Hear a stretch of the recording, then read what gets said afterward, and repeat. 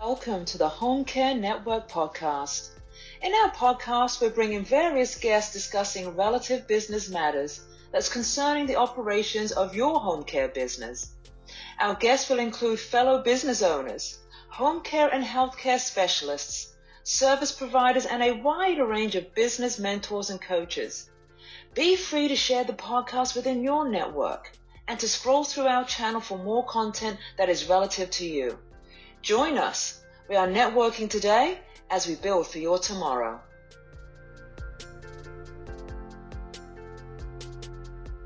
Home Care Biz Advisors is back with you guys for another session, another day. It's my pleasure and it's my honor to be here today. And we are going to be focusing on Medicaid. And who we have with us today is one of our kingpins in the industry, Harold Grodberg out of New Jersey, our attorney, our Medicaid expert, who is going to be talking to us about the Medicaid basics. And there is a lot to Medicaid, but let's just welcome Harold. Harold, welcome and thank you for being here. Well, thanks for having me, Yvette. It's a great honor. I'm very happy to be here. And are you happy to be here to share the information about Medicaid or to hear about the accent? Both. A little bit of both. Okay. And it's a hard call, which is the primary one. Okay. Well, you know what? I think let's take the one that is most important, and it's most important is, sharing the information with our audience, our viewers, our owners, our entrepreneurs about how Medicaid really impacts us. And maybe we don't think about it because we're just saying, I'm just going to go take care of this client. But it's so, so very important for us as owners and as, service providers to have that understanding of, our clients and their financial background. So Harold, tell us a little bit about you. First of all, let's open up with that. Tell us a little bit about you. Great. I'm an elder law attorney, and I'm also what's known as a certified elder law attorney, which means I took a test and I had enough experience to qualify. My practice is in New Jersey. I've been doing this work since 1992, so I guess that's 30 years. I look back on it and say, how did that happen? 30 years. But I've been doing elder law and specifically Medicaid planning for 30 years. I've seen a lot, and I definitely have a lot of knowledge to bring to the table today. Perfect. The key word that you just said was planning. And it's just such a profound word, planning. And many people or many consumers, many clients or potential clients, they don't actually consider having to plan for Medicaid, because when my money's run out, right? But it doesn't have to be that way. So let's open up by just, starting. How does the Medicaid planning really start? Let's get to those basics. What do we have to really do in terms of planning? That's a great question. Planning is a beautiful thing, and I do it all the time, and I help protect assets all the time. Medicaid has gotten so difficult now in New Jersey and throughout the United States that planning is really the second step. The first step is making sure you've done the basic things to be eligible for Medicaid, and specifically Medicaid home care benefits. And probably one of the most significant issues that applies directly to the people listening to us today is how people are paying for their home care before they hire an agency. Right. And what have you seen? What has been the rule of thumb, or what has been some of those trends that you're seeing as it relates to that, Harold? What we're seeing is that people think the best way to pay for home care is informally, to pay cash under the table. And that causes an incredible amount of harm when people either run out of money or decide to apply for Medicaid. Medicaid, especially in New Jersey, is applied in the most harshest manner possible. And if someone pays cash for years and years, they literally will never be eligible for Medicaid. Very interesting. So let's go through those steps then. So I'm going to take myself as a consumer, and I'm coming to Harold Grodberg and I'm saying, hey, Harold, someone told me I've got to do some planning. Not quite sure what this planning is. What is going to be your response to me? And how are you going to set me up to begin that planning process, protecting my assets, and obviously living happily ever after? The first thing we're going to do is collect a lot of information. We're going to collect demographic information. We're going to find out if you're married, if you're single, who your children are, whether any of them are disabled. We're also going to find out if you have been paying someone under the table. At the same time, Medicaid has something called a look-back period, a period of time where we have to provide bank statements, check copies, and deposit slips. And I'm going to gather that information up from my client. We can't do any planning until we have this very basic demographic information. And then from there, we have a real broad arsenal of planning alternatives. And can we go into some of those, or is it like top secret? No way. It's definitely not top secret. Some of the easiest planning is when you have a married couple and one spouse is applying for Medicaid and the other one isn't, because we now have these laws that allow us to protect the assets that normally would be spent for the benefit of the healthy spouse. Right.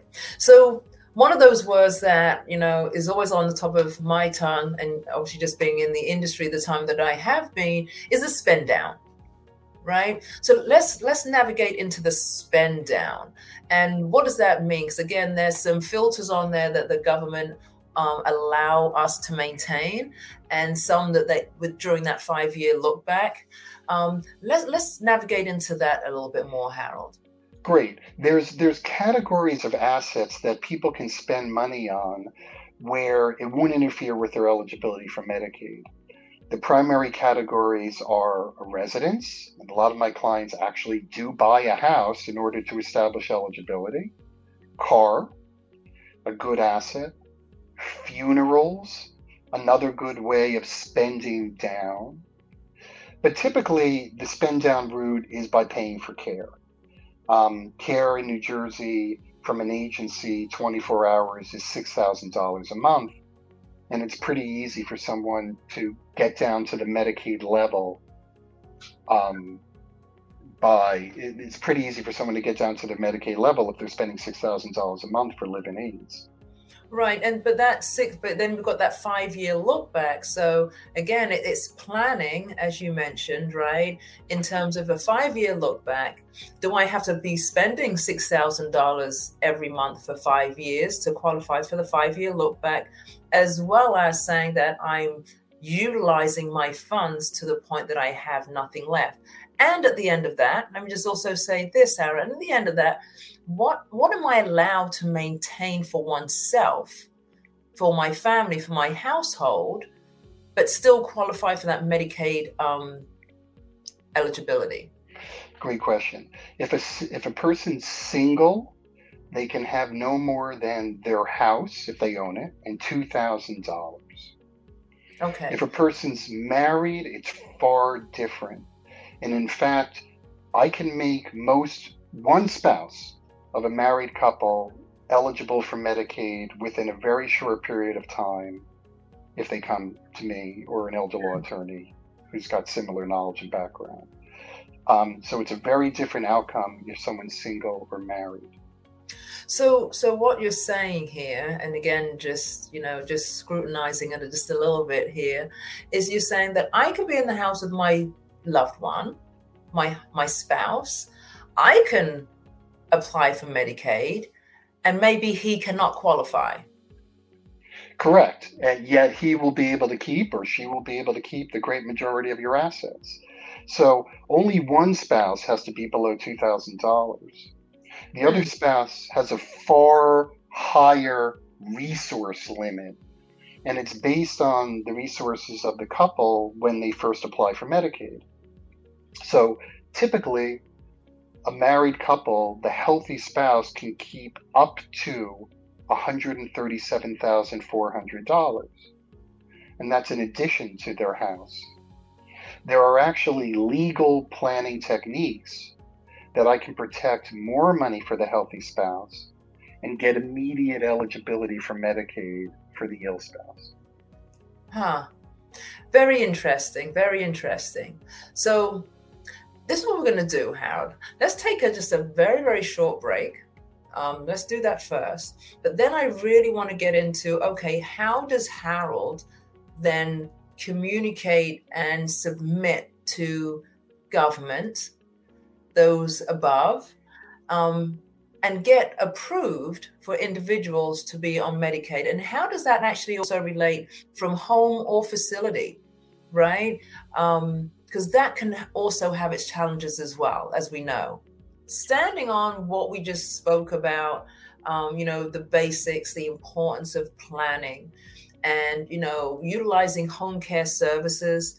Again, $6,000 a month easily spent, 5-year look back, husband and wife got different implications, but can keep a property, have less than $2,000 of liquid assets, I guess, at that point.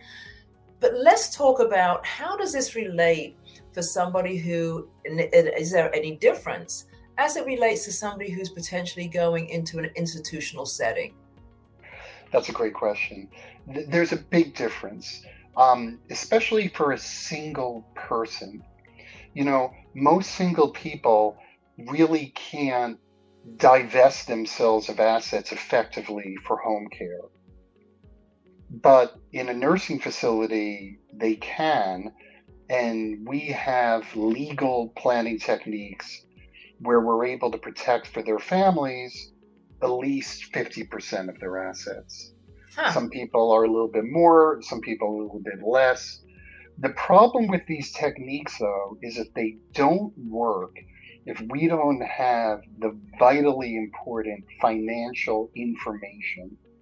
And most people just don't keep it, especially when they're home and they're receiving benefits at home, or even if they're just receiving, home care from an agency at home. They don't hold on to those vitally important documents, which is really your key to getting into that Medicaid door at home or in a nursing home.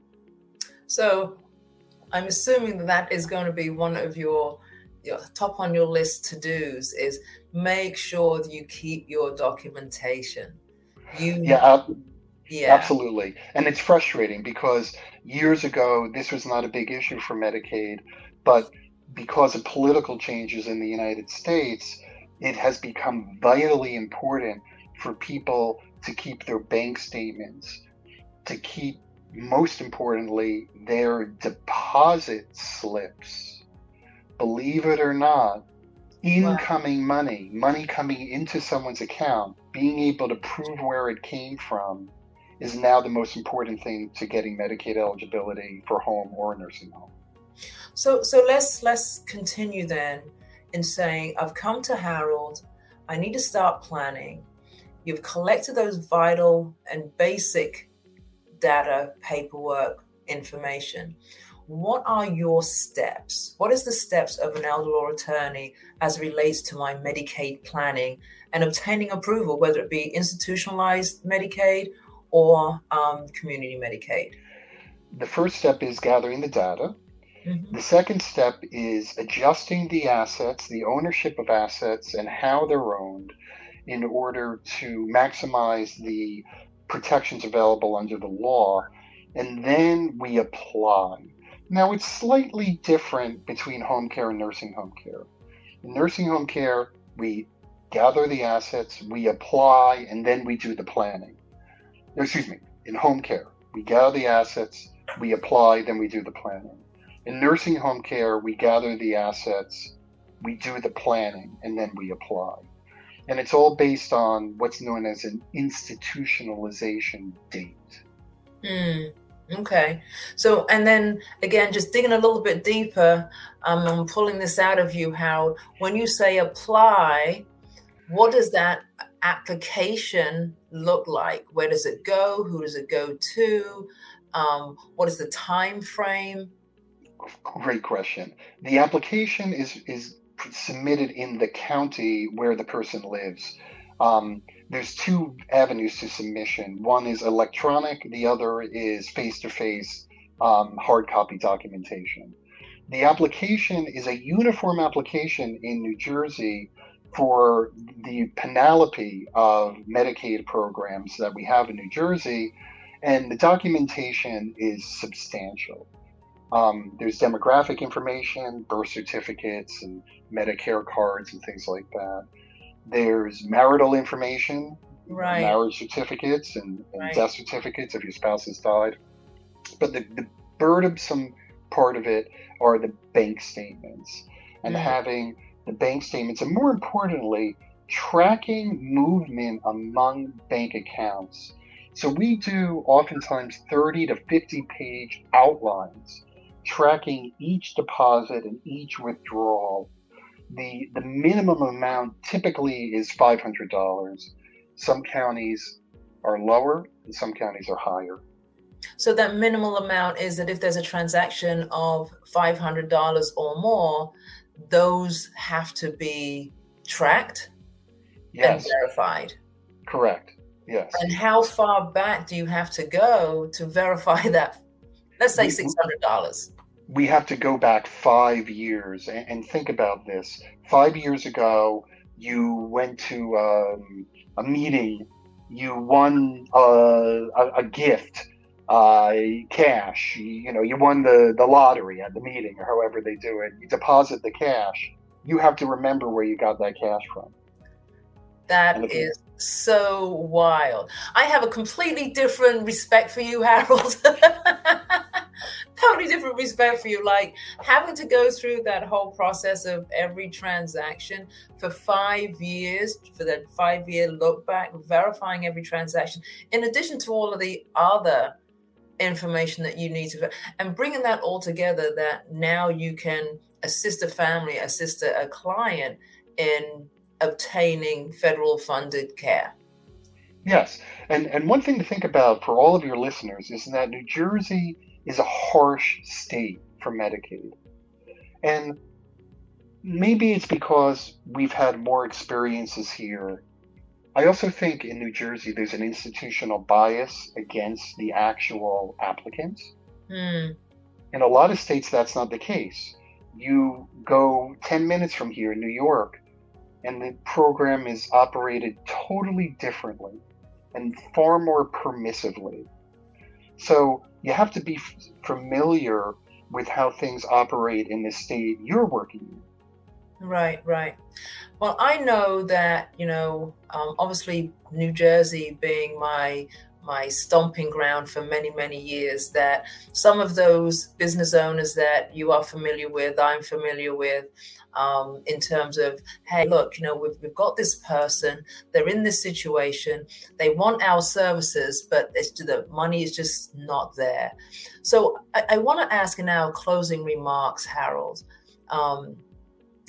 in speaking to an owner, such as myself, in speaking to an owner, how best can we serve a client who comes to us for services, who really may be sitting on the fence in terms of, do I qualify? Because sometimes they may just earn or have that just a little bit too much, versus those who really need our services but cannot afford it, but they still don't have that Medicaid. What is your closing statement, your closing remarks to us as owners in terms of how do we assist and aid these families? I think the most important thing is to let the families know that there are solutions to the eligibility issues. Too many people foreclose their options because they just think that there's nothing they can do. Right. And it's just the opposite. There really are very few people who can't access these benefits. They just need the right guidance. And that guidance, my friend, is who? Is Harold Grodberg. It's okay. I did a little plug in there for you, but you don't have to thank me now. Well, thank you. You're welcome. Yes.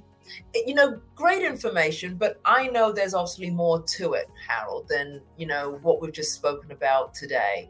And again, in terms of positioning ourselves as business owners to position our clients in the right place, how do I get them into your hands and make them make very, very good decisions and choices as they go through their aging process? I would like to put it on the table today that, maybe we can do a follow-up session and go a little bit more deeper and even maybe looking at a sample file that you may have in terms of the things that is looked out for, the things that need to be looked out for, the things that we need to really be aware of as we are working with these clients. Because again, they're going to come to us most definitely for guidance. Right. And I really feel that's a great idea, because I think that your clients, you can be the heroes for them. You can be their lifesavers. You can add a value to this service that they never anticipated. And it's just a little bit of knowledge to do that. Well, Harold, on that note, you wrapped it up just so eloquently that, we can be that hero. And we always want to be that hero, and just that place of solace and comfort. So I think that was just a great ending, a great closing. But we are going to come back. We are going to, dig a little bit deeper into Medicaid. But as always, I thank you so very much. And I do thank you on behalf of everyone who's listening and anybody who may be listening at a later date, just to say thank you so very much for your time, for all that you do in helping families having those options of care in our states, in America. Thank you very much.